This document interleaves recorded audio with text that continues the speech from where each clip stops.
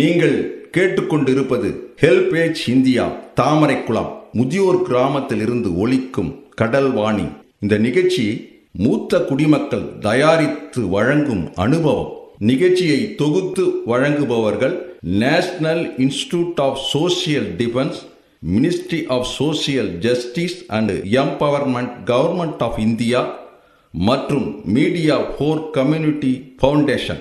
நிகழ்ச்சியின் கருத்தாக்கம் national coordinator திரு doctor R Sridhar, principal coordinator திரு Alok Varma, project coordinator miss Kausalya, miss Sai Sudha, miss Pooja Murada.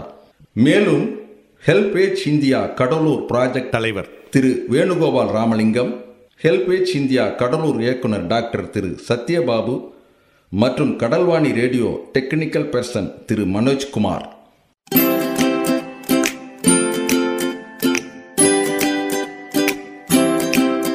தந்தர்த்தம் என்று சொல்லியே வில்லினில் பாட, ஆமா வில்லினில் பாட வந்துடுச்சு கடல்வாணியே, வந்துருச்சு கடல்வாணியே. நல்ல நல்ல கருத்துக்களா நாங்களும் தினமும் பாட, நாங்களும் தினமும் பாட, சொல்ல வந்த கருத்துக்களா நீங்களும் தினமும் கேட்க, நீங்களும் தினமும் கேட்க. வந்துடுச்சு கடல்வாணியே, வந்துருச்சு கடல்வாணியே.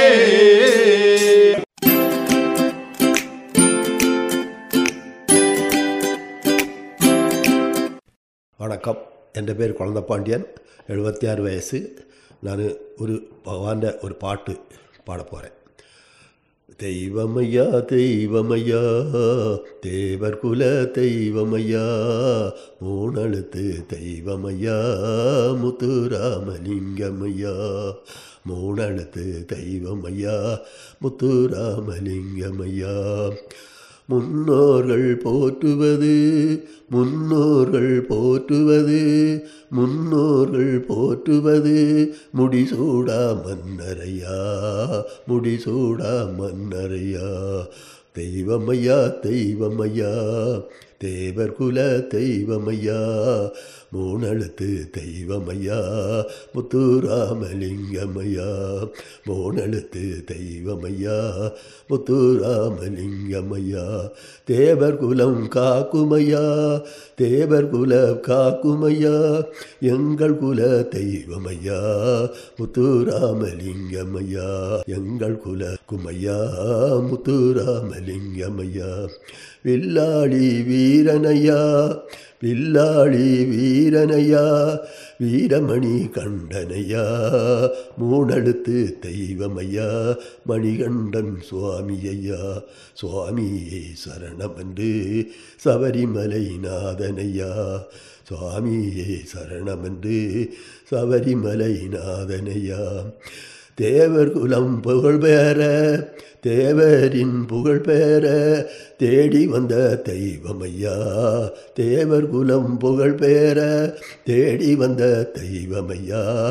வில்லாளி வீரனையா, வீரமணி கண்டனையா, சபரிமலை நாதனையா, சுவாமியே சரணமையா, சுவாமியே சரணமையா.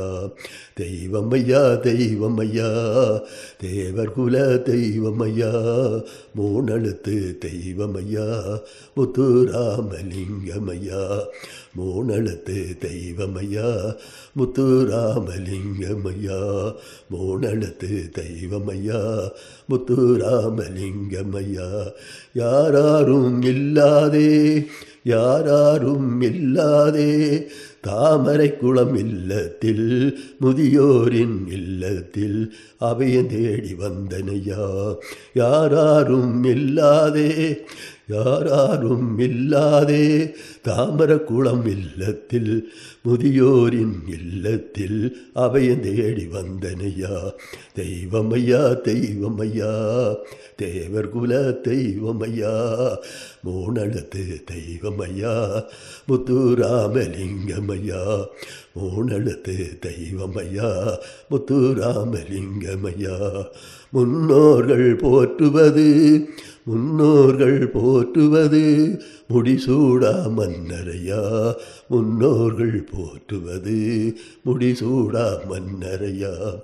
வில்லாளி வீரனையா, வீரமணி கண்டனையா, சுவாமியே சரணம் என்று சபரிமலை நாதனையா, சுவாமியே சரணம் என்று சபரிமலை நாதனையா, சுவாமியே சரணம் என்று சபரிமலை நாதனையா, சுவாமியே சரணம். நிகழ்ச்சியை தொடர்ந்து கேட்பதற்கு முன் மூத்த குடிமக்கள் அதாவது சீனியர் சிட்டிசனின் உதவிக்கான டோல் ஃப்ரீ ஹெல்ப்லைன் எண்ணை நோட் பண்ணிக்கோங்க. 145667. இந்த டோல் ஃப்ரீ எண் காலை 8 மணியிலிருந்து இரவு 8 மணி வரை செயல்படும். மூத்த குடிமக்களின் உதவி மற்றும் ஆதரவிற்காக இப்போ அனுபவ நிகழ்ச்சி தொடர்ந்து கேட்கலாம். வணக்கம்மா, நாங்கள் அனுபவ நிகழ்ச்சிக்கு பேச போகிறோம். என் பேர் விருத்தாம்பாள், வயசு 66. பொம்பளை பிள்ளை இருக்கிற வீடு சிறப்பாக இருக்குமா, ஆண் குழந்தை இருக்கிற வீடு சிறப்பாக இருக்குமான்னு ஒன்று பேச போகிறோம். அனுபவத்தில் பேச போகிறோமா. இப்போது வந்து ஒரு நடுத்தர குடும்பத்தில் ஒரு பெண் குழந்தையோ 2 பெண் குழந்தையோ பிறந்துடுறாங்க. அதுங்க வீட்டில் வந்து இப்போது வாடகை வீட்டில் இருக்காங்க அவங்க, அந்த 2 குழந்தைங்க பெண் குழந்தைங்க இருக்கிற வீட்டில். அப்போ என்ன செய்கிறாங்க, அவங்களுக்கு வந்து வசதி இல்லை, அப்படியே வச்சுன்னு இருந்துருக்குறாங்க, சம்பாரித்து சாப்பிட்டுன்னு இருக்கிறாங்க. அந்த குழந்தை ஒரு 7-8 வயசு வந்த உடனே அவங்க கணவர்கிட்ட அந்த அம்மா சொல்கிறாங்க, நம்ம பொம்பளை பிள்ளை ஒரு 10 வயசு ஆனால் இப்போல்லாம் 10 வயசுலேயே பெரிய பொண்ணு ஆயிடுறாங்களா, சரி இப்போ நம்ம வந்து வாடகை வீட்டில் இருக்கிறோம், நம்மளுக்கு எதுனா ஒரு மண் வாங்குங்க அப்படின்றாங்க. அவர் என்ன சொல்கிறாரு, இந்த வறுமையில் நம்ம என்ன மண் வாங்க முடியும், இந்த மாதிரி சொல்கிறிய திடீர்னு. இல்லை ஏதோ ஒரு கடனை வாங்கி நம்ம மண் வாங்கினா இந்த குழந்தைங்க பெரிய பொண்ணானாக்கா நம்மளுக்கு ரொம்ப கஷ்டமாக இருக்கும், ஒரு இடம் தேடிடணும் அதுங்காட்டின்னு சொல்லிட்டு இந்த அம்மா சொல்கிறாங்க. சரி பார்ப்போம் அப்படின்னு சொல்லிட்டு யோசிக்கிறாங்க. அதுக்கப்புறம் ஒரு இடத்த வாங்கிடுறாங்க. அதுக்கப்புறம் ஒரு 10-11 வயசுலேயே அவங்க பெரிய பிள்ளை ஆயிடுறாங்க. உடனே என்ன பண்ணுறாங்க, ஐயோ நம்மளுக்கு ஒரு சொந்தமாக அந்த மண்ணில் ஒரு வீடு கட்டிடணும் எப்படியாவது சாமர்த்தியமா, ஏன்னா நம்மளுக்கு 2 பொம்பளை பிள்ளை இருக்குதுங்க, அதுங்களுக்கு வந்து ஒரு நிகழ்ச்சி நடக்கும். ஆம்பளை பிள்ளையாக இருந்தால் அதுக்கு எந்த நிகழ்ச்சியும் கிடையாது. அதுக்காக வந்து பெண் பிள்ளை சிறப்பாக இருக்கிற வீடு தான் பேசுகிறேன். இப்போது அந்த வீட்டில் இருக்கும்போது அவங்களுக்கு என்ன பண்ணுறாங்க, நம்ம சொந்த வீட்டில் இருந்து தாங்க ஒரு மஞ்சள் நீராட்டு விழா செஞ்சால் கூட, ஏன்னா ஒரு 11 வயசுலேயே அவங்க பெரிய பொண்ணாயிடுறாங்க.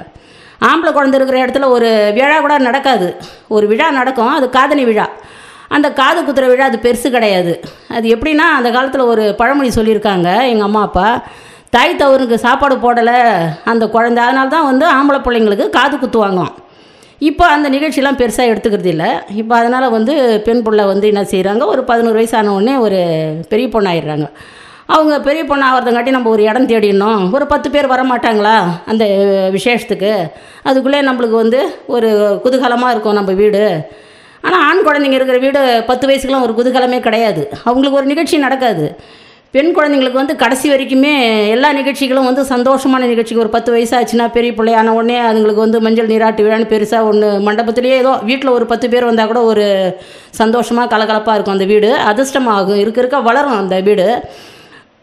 அதுக்கப்புறம் அவங்க படிப்பு முடித்த உடனே சரி ஒரு 18-19 வயசு வந்தால் கூட ஒரு பொன் பிள்ளைங்களுக்கு கல்யாணத்தை பண்ணிவிடுவாங்க.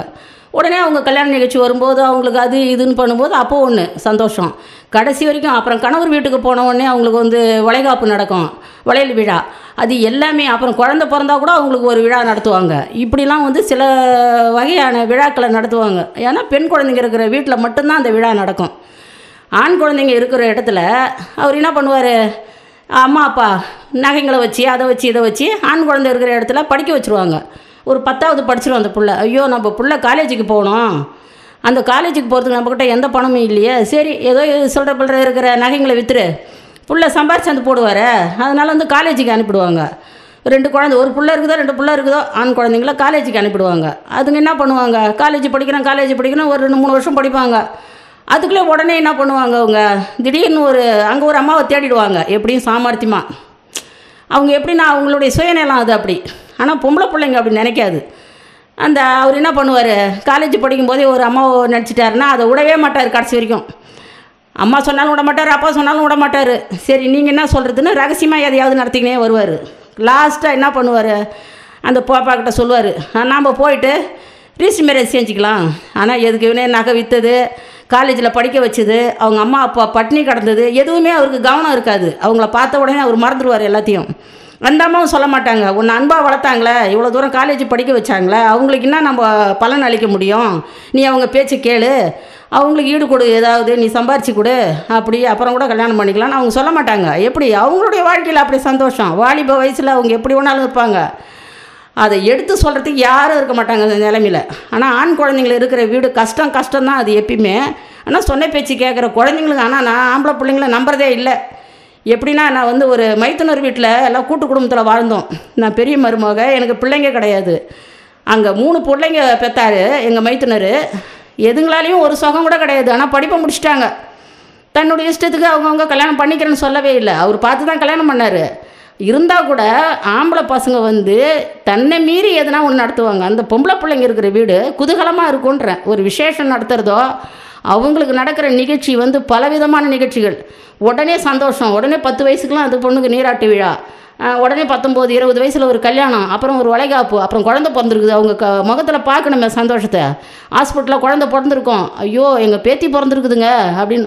பேத்தின்னாதே அவங்களுக்கு ரொம்ப ரொம்ப இஷ்டம். ஏன்னா பெண் குழந்தைங்க வந்து அவ்வளோ ஒரு குதூகலமான வீட்டில் வளரணும். ஆம்பளை பிள்ளைங்க, அதுவும் இப்போ இருக்கிற ஆம்பளை பிள்ளைங்கள ஒன்றா கூட நம்புறது கிடையாது. எல்லாம் உடனே காலேஜ் முடித்த உடனே ரிஜிஸ்டர் மேரேஜ் தான் அவங்க இஷ்டத்துக்கு. அதனால தான் நான் வந்து பெண் பிள்ளைங்க இருக்கிற வீடு சிறப்பாக இருக்கும், சந்தோஷமாக இருக்கும். இடம் தேடுவாங்க, நகைங்க தேடுவாங்க. உடனே அதுங்களுக்கு போடணுமே அந்த கஷ்டத்துக்கு அவங்க வந்து அந்த பலன் உடனே எல்லாத்தையுமே அவங்க நிறைவேற்றுவாங்க. பொன் பிள்ளைங்க இருக்கிற இடத்துல இவர் ஆம்பளை பிள்ளையாச்சே, நம்மளுக்கு இன்னும் ஆம்பளை பிள்ளை தானே இருக்குது, நம்மளுக்கு சம்பாரிச்சு அந்த போடும், நம்ம எல்லாத்தையும் விற்று கூட அவருக்கு எல்லாம் காலேஜ் படிக்க வைக்கலாம், எல்லாம் சம்பாதிப்பான், நம்மளுக்கு கொடுப்பான்னு ஒருத்தருக்கு ஒருத்தர் பேசிக்குவாங்க அம்மா அப்பா. அவர் சம்பாதிப்பார், ஆனால் இங்கே வராது, அது எங்கேயோ போயிடும். என்னப்பா இப்படிலாம் செய்கிற, என்ன பண்ண சொல்கிற, என்னுடைய நிலைமையே மாறி போச்சு, என்னம்மா பண்ண சொல்கிற. சரி, இவங்க என்ன பண்ணுவாங்க, ஒரு முடிவு எடுப்பாங்க. சரி, இதுங்களை பெற்றதை விட நம்ம முதியோர் இல்லத்துக்கே போயிடுவோம். சரி, பெற்றோம் வளர்த்தோம், நம்ம கடமையை முடிச்சிட்டோம், இதுக்கப்புறம் வந்து முதியோர் இல்லத்துக்கு போகிறது தான் முடிவு அப்படின்னு சொல்லிவிட்டு அவங்க எடை போட்டுருவாங்க. அதே போல் எங்கள் வாழ்க்கையில் நான் வந்து இப்போ தான் நான் 60 வயசில் வந்தேன். எங்கள் வீட்டுக்கார் வந்து 70 வயசு வரும்போது, இப்போ எனக்கு 66 வயசு, 6 வருஷம் ஆகிடுது. நான் இங்கே வந்து 2 பேராக தான் வந்தோம், சந்தோஷமாக வந்தோம். அவர் டைலருக்கு சொந்தமாக எங்களுக்கு வீடு இருந்தது. கூட்டு குடும்பத்தில் வாழ்ந்ததுனால நான் வந்து சொத்து விவகாரத்தில் வந்து வீணாயிட்டேன். 2 பேருமே ஒரே மாதிரி இருந்துட்டோம். அவரு கவுடி இல்லாத இருந்துட்டார், நானும் வெகுளியாக வாழ்ந்துட்டேன். 2 பேரும் ஒரே மாதிரி வெகுளியாக வாழ்ந்ததில் எங்களுக்கு வந்து ரொம்ப நாசமாக போயிட்டோம், ரொம்ப நாஸ்தியாக போயிட்டோம். வெளியில் நாங்கள் வரும்போது அந்த மிஷினையும் இங்கே எல்பிஜிக்கு வந்தோம் முதிரை இல்லத்துக்கு. இந்த மிஷினை தான் எடுத்துன்னு வந்தார். ஒரு 4 சில்வர் சாமான் கடந்ததெல்லாம் தட்டு முட்டு சாமான்லாம் எல்லாத்தையும் அவங்கக்கிட்டையும் எடுத்து கொடுத்துட்டோம். இனிமேல் குடும்பமே வேணான்னு சொல்லிட்டு அங்கே வந்து நேராக இங்கே வந்துடல, சொந்த வீட்டை விட்டு காட்டுப்பாளத்துலேருந்து நாங்கள் ரெட்டிச்சாவடிக்கு வந்தோம். ரெட்டிச்சாவடிக்கு வந்த பிற்பாடு அவங்க வீட்டு 3 பிள்ளைங்களில் பெரிய பிள்ளை சொல்லிட்டாரு, யாருக்கிட்டே இவர் தெரிஞ்சவர்கிட்ட போய் சொல்லியிருக்கிறாரு பாருங்க, ஆம்பளை பிள்ளைங்களுடைய நிரந்தரத்தை சொல்கிறேன். போய் என்ன சொல்லிட்டாரு, மாரில் தூக்கி போட்ட பெரியப்பா வளர்த்தாரு, நினைக்கவே இல்லை. அந்த பிள்ளை என்ன போய் சொல்லிக்குது, அந்த ஆள் செத்தா கூட நான் வரமாட்டேன் அப்படின்னு சொல்லிட்டாரு. அங்கேருந்து இவர் வந்தார் என்கிட்ட, நம்ம வெளியில் வந்தது பெருசு கிடையாது, இனிமேல் நம்மளுக்கு குடும்பமே வேணாம், வாடகை விட வேணாம், சொந்த வீட்டிலேருந்து வந்தோம், 1 வருஷம் இருந்தோம், இந்த வாடகை விட இனிமேல் வேணாம், நம்மளுக்கு முதியோர் இல்லம் தான் நிரந்தரம்ட்டாரு. நான் சொன்னேன், என்ன திடீர்னு இது மாதிரிலாம் முடிவு எடுக்கிறோமா நம்ம, அப்போனா நீ இங்கே இருந்துக்கோ, நீ பணக்கார வீட்டு பொண்ணு, என் கூட நீ வரமாட்ட, முதியோர் இல்லம்லாம் உனக்கு பிடிக்காது, அந்த சாப்பாடெல்லாம் உனக்கு பிடிக்காது, நான் ஒன்றா உனக்கு வாடகை கொடுத்துட்றேன், நீ இங்கே கூட இருந்துக்கோ, நான் தனியாக கிளம்பிடுறேன்னாரு. கோச்சிக்கிறாரு. நான் சொன்னேன், நீ இல்லாத நான் என்னைக்கு இருந்திருக்கிறேன், நானும் வந்துடுறேன் உன் கூடவே அப்படின்னு சொல்லிட்டு நான் கிளம்பி வந்தோம். இங்கே வந்து என் கூட 2 வருஷம் தான் இருந்தாங்க. திடீர்னு அவங்களுக்கு ஹார்ட் அட்டாக் வந்து அவங்க என்னை விட்டுட்டு போயிட்டாங்க. ஆனால் எனக்கு சொன்ன வார்த்தை அவங்க என்ன தெரியுமா, நான் இருக்கிறேன் உனக்கு என்னான்னாங்க, நம்மளுக்கு யாரும் இல்லை நீ நினைக்காத. எப்படி சொன்னாங்க பாரு, நான் இருக்கிறேன். நீங்கள் இன்றைக்கி யாரும் இல்லைன்னு நான் சொல்ல மாட்டேன், எல்லா மனுஷாலும் இருக்கிறாங்க, ஆனால் நீ இருந்தால் எனக்கு எவ்வளோ நல்லா இருக்குமே அப்படின்னு சொல்லிட்டு உன்னை தான் நினைக்கிறேன். கனவுல கூட மனசில் கூட சாப்பிடும்போது நினைக்காத நேரமே கிடையாது. ஆனால் இருக்கிறேன்னு சொல்லிவிட்டு ஹார்ட் அட்டாக் வந்தது, ஏமாற்றிட்டு இங்கே எல்பிஜியில் கொண்டாந்து சாப்பிட வச்சுட்டு என் நல்ல இடத்துல விட்டுட்டு போயிருக்காங்க. எனக்கு அந்த கவலையே கிடையாது. இருந்தால் கூட ஆம்பளை பசங்களுடைய குணங்களோ எண்ணங்களோ சரி கிடையாது. அதே பெண் பிள்ளையாக இருந்திருந்ததுன்னா எங்கள் மைத்துனர் கூட ஒரு குழந்தை, இந்த பெரியப்பா பெரியம்மா எங்கேயோ போகிறாங்களே அவங்க இங்கே இருக்கட்டும் அப்படின்னு சொல்லிட்டு அதுங்க நினச்சிருக்கோம். இப்போ 3 பிள்ளைங்க, ஆனால் நடுப்புள்ள ஒருத்தர் மட்டும்தான் எங்களை வந்து கொஞ்சம் பாதுகாப்போடு பார்த்து அவரையும் கடைசி வரைக்கும் இறுதி சடங்கெல்லாம் செய்துட்டு இங்கே வந்து முதியோர் இல்லத்தில் வந்து எல்லாம் பண்ணார். இப்போ எனக்கும் கடைசி வரைக்கும் அவர் தான் இருக்கிறாரு. நல்லபடியாக அவர் இருந்துட்டோம், எனக்கு அதுவே போதும், நீ இருப்பா அப்படின்னு சொல்லிட்டு நான் கடவுளை 1000 முறை வேண்டிக்கிறேன். அவர் இருந்து எனக்கும் எதனா ஒரு கடைசி இறுதியை பண்ணிவிட்டு அவர் வீட்டுக்கு போயிடுவார். அதோட முதியோர் இல்லத்தை மறந்துருப்பா பெரியமாவோடா அப்படின்னு சொல்லிட்டோம்மா. அதுதான் என்னுடைய வாழ்க்கையினுடைய விவரம். பெண் குழந்தைங்களோட இருக்கிற வீடு சிறப்பாக இருக்கும்ன்றது 2ஐயும் முடிச்சிட்டோம்மா. நன்றி, வணக்கம்.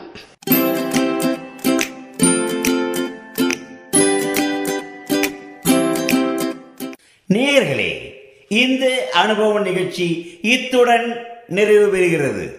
உங்களிடமிருந்து விடைபெறுவதற்கு முன் மூத்த குடிமக்களின், அதாவது சீனியர் சிட்டிசனின் உதவிக்கான டோல் ஃப்ரீ ஹெல்ப்லைன் எண்ணை உங்களுக்கு ஞாபகப்படுத்துகின்றேன்.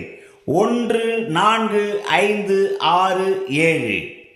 இந்த டோல் ஃப்ரீ எண் காலை 8 மணியிலிருந்து இரவு 8 மணி வரை செயல்படும்.